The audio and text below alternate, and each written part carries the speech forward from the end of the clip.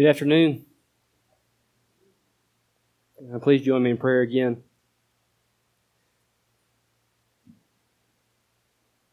Father, you are good. We are thankful that we can gather together and worship you through song, worship you through the preaching of your word. We pray that you would just give us the ears to be able to hear and to understand by the power of the Holy Spirit today what your word says. That you would give me the words to speak, that you would help us to be obedient.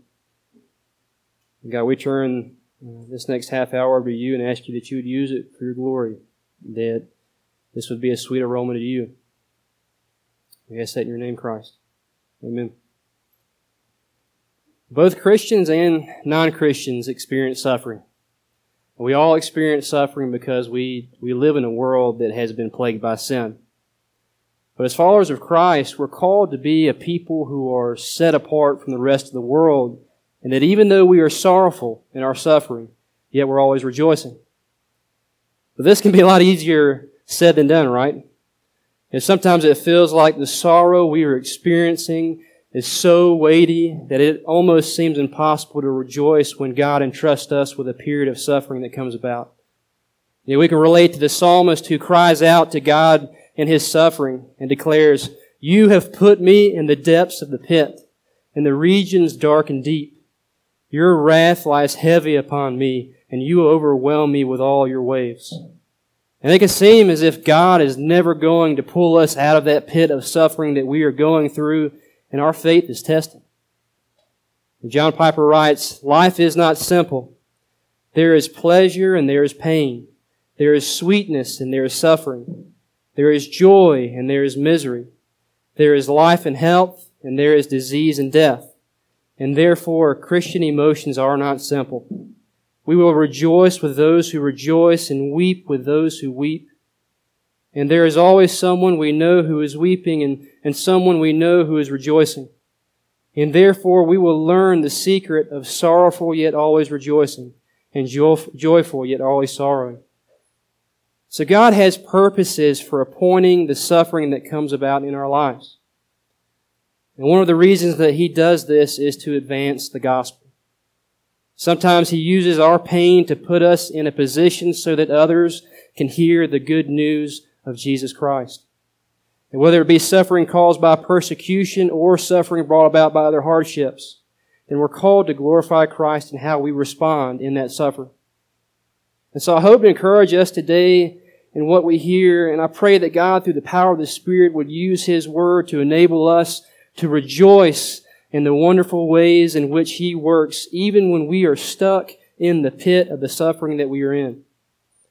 And so I believe that Paul gives us some insight into this as he writes to a worried group of believers in Philippi as he's experiencing his own time of suffering. So if you haven't already, turn to Philippians chapter 1. We'll be looking at verses 12 through 18. That's Philippians 1, 12 through 18. As you turn there, Paul, he is someone who has experienced much suffering up until this point in which he writes the letter of Philippians.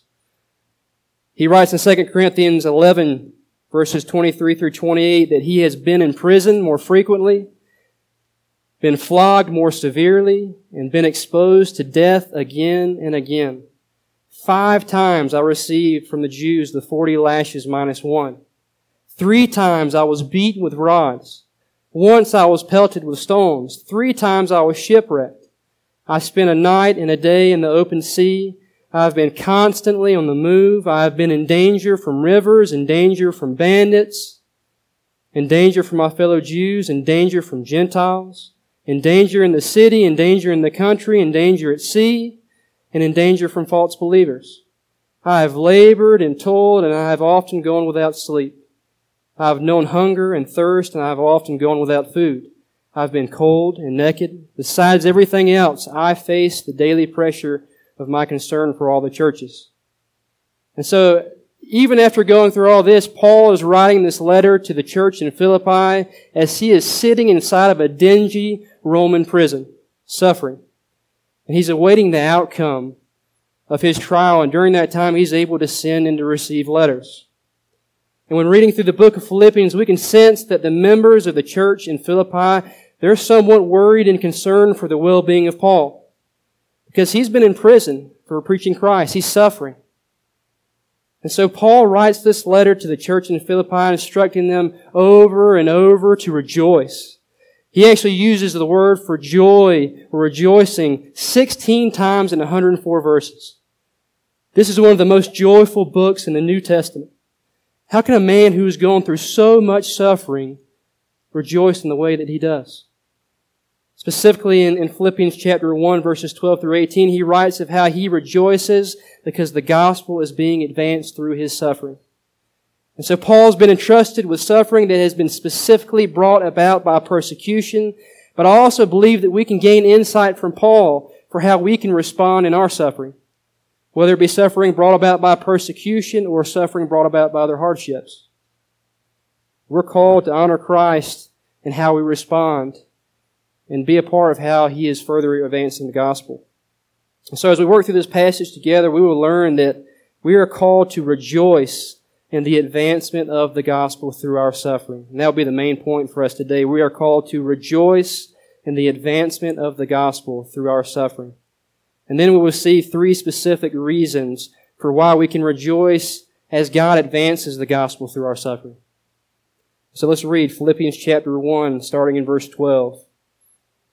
Paul writes, I want you to know, brothers, that what has happened to me has really served to advance the gospel, so that it has become known throughout the whole imperial guard and to all the rest that my imprisonment is for Christ.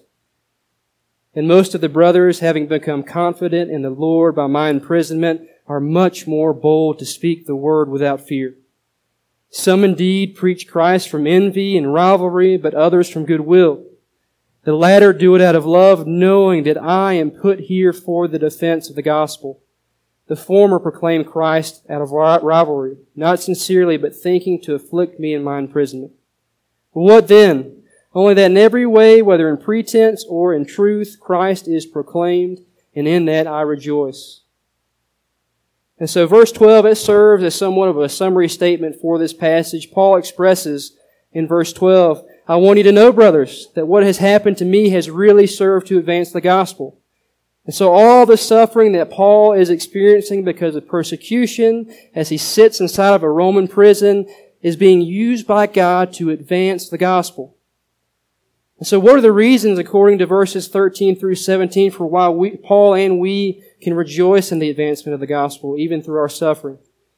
Well, first, we can rejoice because God uses our suffering to carry the gospel to unlikely places.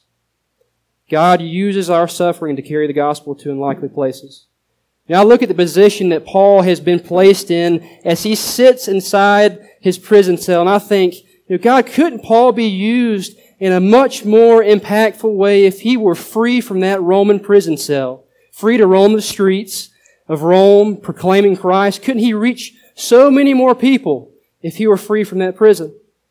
And don't we often make statements, the same kind of statements like that about our own circumstances? God, if you could only free me from the suffering that I'm going through, then I could be used in a much more impactful way, right? But God knows what He is doing, and He has Paul and us exactly where He wants us to be in our suffering to advance the gospel. He accomplishes His purposes in far greater ways than we could ever possibly imagine. See, Paul, he's been placed in a position in which he is able to share Christ with people that he may not have had the opportunity to share Christ with otherwise, unless he were sitting inside of this Roman prison. Paul writes in verse 13, it has become known throughout the whole imperial guard and to all the rest that my imprisonment is for Christ. The imperial guards, they were the official bodyguards of the emperor. They were responsible for all the imperial prisoners. And Paul writes about how his imprisonment for Christ has become known throughout the whole imperial guard. So likely not all these men had the responsibility of being a prison guard at Paul's residence, but many did. What do you think Paul did when guard after guard would switch out to perform their duty at Paul's residence? He would likely preach the gospel with guard after guard until the reason for his imprisonment has become the hot topic among the imperial guard. And many were being exposed to the gospel because Paul was experiencing suffering due to persecution, which has landed him in that prison cell. But that was exactly where God wanted him to be. And as we serve within the vocations and the ministries that God places us in, some of us may be given platforms to proclaim Christ because of the suffering that we will experience from persecution. But we can rejoice in that because God carries the gospel to unlikely places in that way. And there's a specific way that God advances the gospel through persecution, but isn't it also true that God can use the other ways in which we suffer to carry the gospel to unlikely places? That God allows for us to go through the difficult periods of suffering so we can be better equipped to be placed in certain ministry situations to minister the gospel to others. David Powlison writes, "When you've passed through your own fiery trials and found God to be true to what He says, you have real help to offer. You have first-hand experience of both His sustaining grace and His purposeful design. He has kept you through pain. He has reshaped you more into His image. What you are experiencing from God, you can give away in increasing measure to others. You are learning both the tenderness and the clarity necessary to help sanctify another person's deepest distress." So maybe some of you have struggled through dark periods of depression that God has used to equip you to be placed within a specific ministry context in which you can help someone else walk through the darkness. Maybe you know someone who has battled through cancer and they've been placed in a specific hospital where they've come in contact with doctors and nurses and other patients whom they were able to share Christ with. And some of us are struggling through difficult circumstances right now, and I want to encourage you that God has entrusted you with the suffering that you are experiencing, and He can advance the gospel through it. And many of you may have heard about Joni Eareckson Tada. Maybe you've heard her speak or read one of her books. If not, then I would encourage you to. She trusted in Christ when she was a teenager, but not long after that, at the age of 17, she had a horrible diving accident which left her quadriplegic. So she was paralyzed from the neck down. And that was back in 1967. But since then, she's also struggled with chronic pain. She's struggled with cancer. Many refer to her as almost a modern-day Job. But God has used her to reach so many people with the gospel. She's also authored at least 50 books, started a nonprofit organization in 1979 called Joni and Friends, where they basically have a desire to bring the gospel to the disabled community and to equip churches to do the same. Within that, they started a ministry called Wheels for the World, where they have distributed over 38,000 wheelchairs to the needy worldwide. And in her book, titled A Place of Healing, Wrestling with the Mysteries of Suffering, Pain, and the Sovereignty of God, she admits that there have been times where she has struggled with why God would not heal her. She believes that God could have. There have been people who have prayed for her healing, but He hasn't granted it. She also believes that He has a greater purpose for her suffering. She shares a story of a young girl named Shantama who grew up in India in a Hindu family. And she was born with a disability which left her basically scooting around on the floor in her home. And she was so ashamed of that she would rarely even go outside the front door. But in God's providence, He allowed a pastor to meet this girl. And when he saw her condition, he gifted her one of Joni's books. And after she had read that book, she read about the testimony of how she came to know Christ in that book. And through that, Shantama came to trust in Christ. And 4 years later, after this happens, Joni actually got to meet this woman. And as she was helping to deliver wheelchairs to the disabled in the city where she lives, Joni writes, after that, "My friends, this is one of a million reasons why I am grateful God didn't heal me in my paralysis. What if God had answered my prayers as a 17-year-old, released me from my paralysis, and returned me to a normal life of a woman on her feet? It might have been well for me, but what about Shantama? There would have been no Joni book for the pastor to give to this young woman with so little hope and so few prospects. There would have been no Joni and Friends or Wills for the World to do a wheelchair distribution for impoverished people in Angola, India? Would Shantama have come to Jesus anyway? Would God have gained glory, and would the name of Jesus have been held high in those slums through her bright, joyful testimony? I can't know what would have happened to Shantama if there had been no quadriplegic girl in America named Joni to inspire her and lead her to faith in the one true God.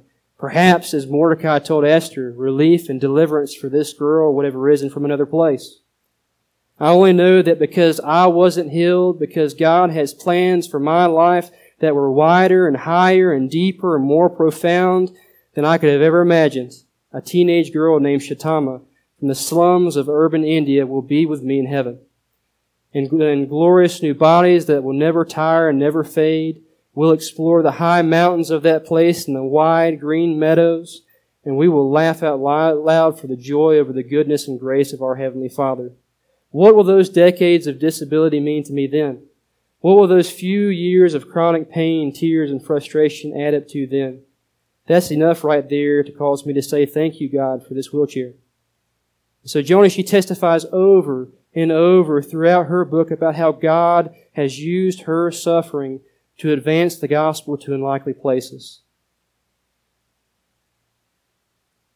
And this should cause us to step back and ask, well, how does God desire to advance the gospel through us and the suffering that we're experiencing? And what people has He placed in our path that we may not have met otherwise because of the suffering we're experiencing? That He will give us opportunities to minister the gospel to others. Pray that He gives us the ability to seize those opportunities in our suffering. And so God, He carries the gospel to unlikely places through our suffering. But we can also rejoice because God uses our suffering to embolden the weak. God uses our suffering to embolden the weak. Paul writes in verses 14 through 16, "And most of the brothers, having become confident in the Lord by my imprisonment, are much more bold to speak the word without fear. Some indeed preach Christ from envy and rivalry, but others from goodwill. The latter do it out of love, knowing that I am put here for the defense of the gospel." So Paul has faithfully and boldly proclaimed Christ, and he has been in prison for doing so.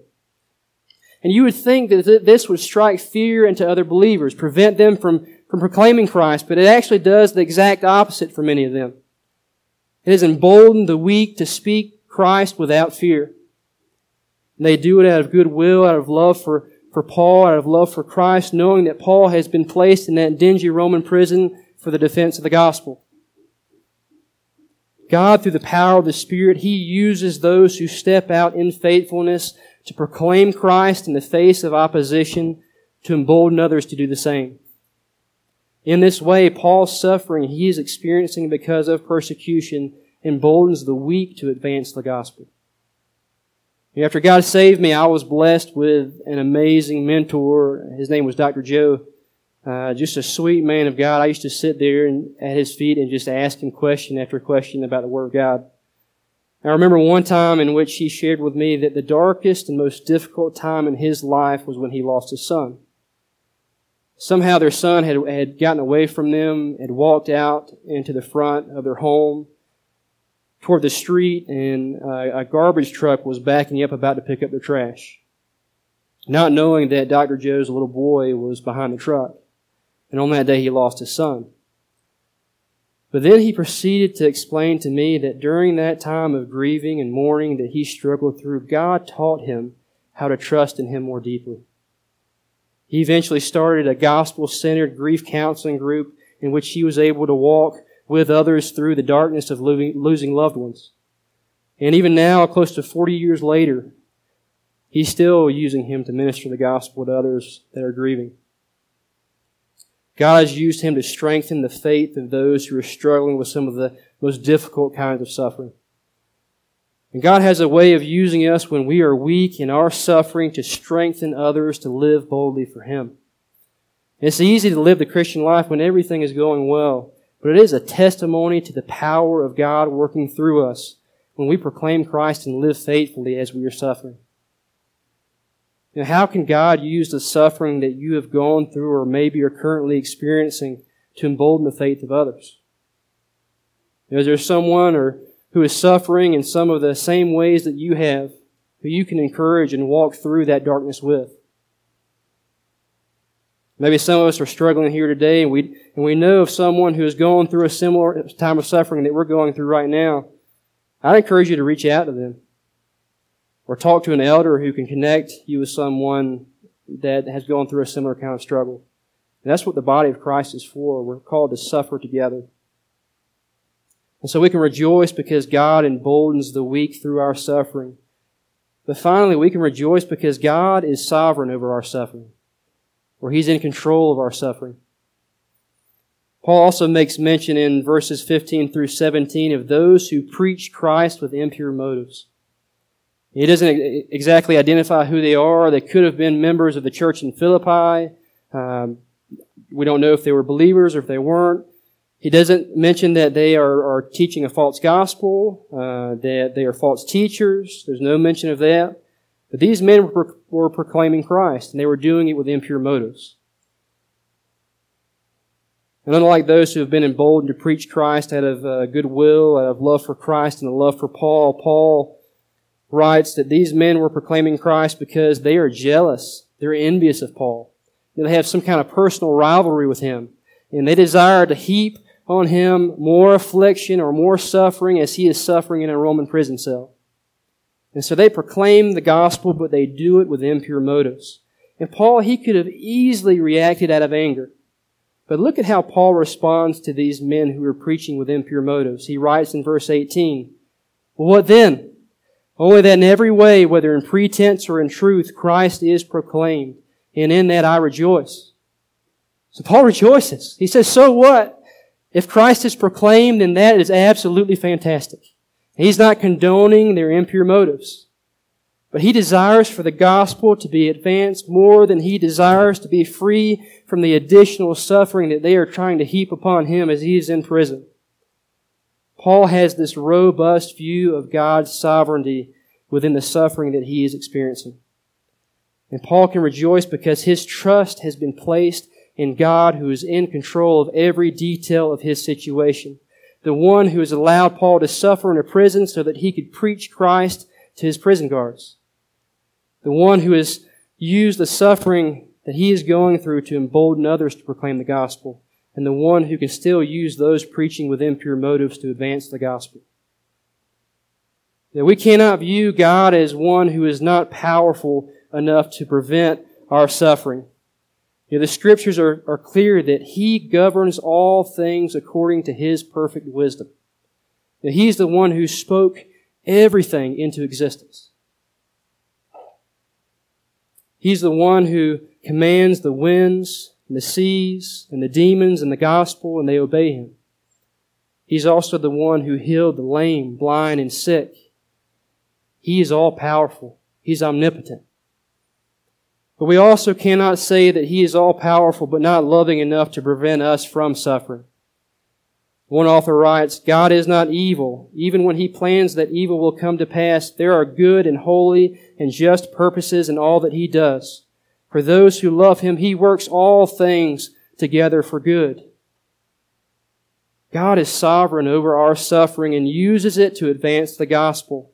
God overrides the sinful intentions of people who seek to do us harm, and He has appointed the difficult circumstances that we experience to bring about His great purposes. Maybe another way to put it is that He uses those secondary sinful agents within His divine plan to bring about His great purposes. He has willed for that to come about for our good and for His glory. We can see God working in this way throughout the Scriptures. You think about all the suffering that Joseph went through. His own brothers sold him into slavery. He became the supervisor of Potiphar's household. All seems to be going well. And then Potiphar's wife wrongly accused him of attempting to rape her. And so they throw him in prison. As a prisoner, the text says that the keeper of the prison put Joseph in charge of all the prisoners who were in prison. If you remember Joseph, he interprets the dream of a fellow prisoner, and that fellow prisoner is the cupbearer of the king. And when Joseph's interpretation comes to pass, the cupbearer completely forgets him. And so he's left in prison likely for another few years, suffering. And there is time after time again in the story of Joseph that I say to myself, could it get any worse? And then it does. There is injustice and people wrongfully sin against him over and over and bring about more suffering within his life. But in those times of darkness that he experiences, God has never left Joseph. God's actually been unfolding His divine plan all along. Over and over again, God displays His steadfast love to Joseph and also displays His power through him. God overrides the sinful intentions of those who try to bring about suffering in his life and actually use those very people to eventually place Joseph in one of the most powerful positions in Egypt, where God uses him to save many people from the famine. And so by the time that Joseph's brothers meet him again, the ones who initiated that long period of suffering that he would go through, Joseph has this robust view of God's sovereignty. He declares to those sinful secondary agents, which are his brothers, in Genesis 50, verse 20, "As for you, you meant evil against me, but God meant it for good, to bring it about that many people should be kept alive as they are today." So even though at times it seems like God has forgotten Joseph and his suffering, He is actually carrying out His plan all along. We've been seeing this in the book of Acts, how sinful men intend to wipe out Christianity through the persecution of believers in Jerusalem. But those people are subordinate to Him. And the Lord actually uses them to spread the gospel to the regions outside of Jerusalem through that persecution. And so the gospel spreads, even when they originally intended to prevent it. We see this most clearly as we look to the crucifixion of Christ. It seemed as if He was defeated on the cross, right? The disciples saw His lifeless body hanging on the cross and they placed it into a tomb. But what the disciples could not fully understand was that it was all part of the divine plan of God. In Isaiah 53:10 it says, "It was the will of the Lord to crush Him." That Jesus was delivered up according to the definite plan and foreknowledge of God and crucified and killed by the hands of lawless men. So God sovereignly used sinful men to crucify the Son of God so that He could make atonement for our sin, to purchase salvation for us. A writer named Dave Zuliger writes, "A way forward lies in seeing the two-tiered reality of our pain. In all pain, there are always two sources or agents at work, but only one is ultimately ruling, which is God." Sometimes it's easy for us to only look at the reality that we can visibly see, touch, and hear. We look at the people who are causing our suffering. We can feel the hurt within our bodies emotionally and physically. And we begin to question the unseen reality, the one who is ruling over all of those things. As we walk through the different kinds of suffering that we will experience, we must also have this robust view of God's sovereignty, that He is in control of all things, that our suffering is not out of God's control. We can trust that whatever is causing our suffering is subordinate to Him, and that He is intricately working out every detail in that suffering to advance His kingdom. In some ways that we will not fully understand, maybe not even in this lifetime. There's some mystery there, and God, He doesn't delight in our suffering, but He knows the beginning from the end. He knows how that suffering will be used to advance the gospel, to bring Him glory, and to help us to trust in Him more deeply in that. And He rejoices in that. And so Paul, he's pulled back the curtain of his suffering and revealed how we can rejoice because God carries the gospel to unlikely places. He emboldens the weak, and He is in control of all things as we experience the suffering that we go through. We are right to experience sadness and to desire justice and to mourn with each other. We live in a world that's fallen. And we do not rejoice in the suffering itself, but in Christ who is advancing the gospel through it. And we can look forward with a great hope knowing that the sufferings of this present time are not worth comparing with the glory that is to be revealed to us.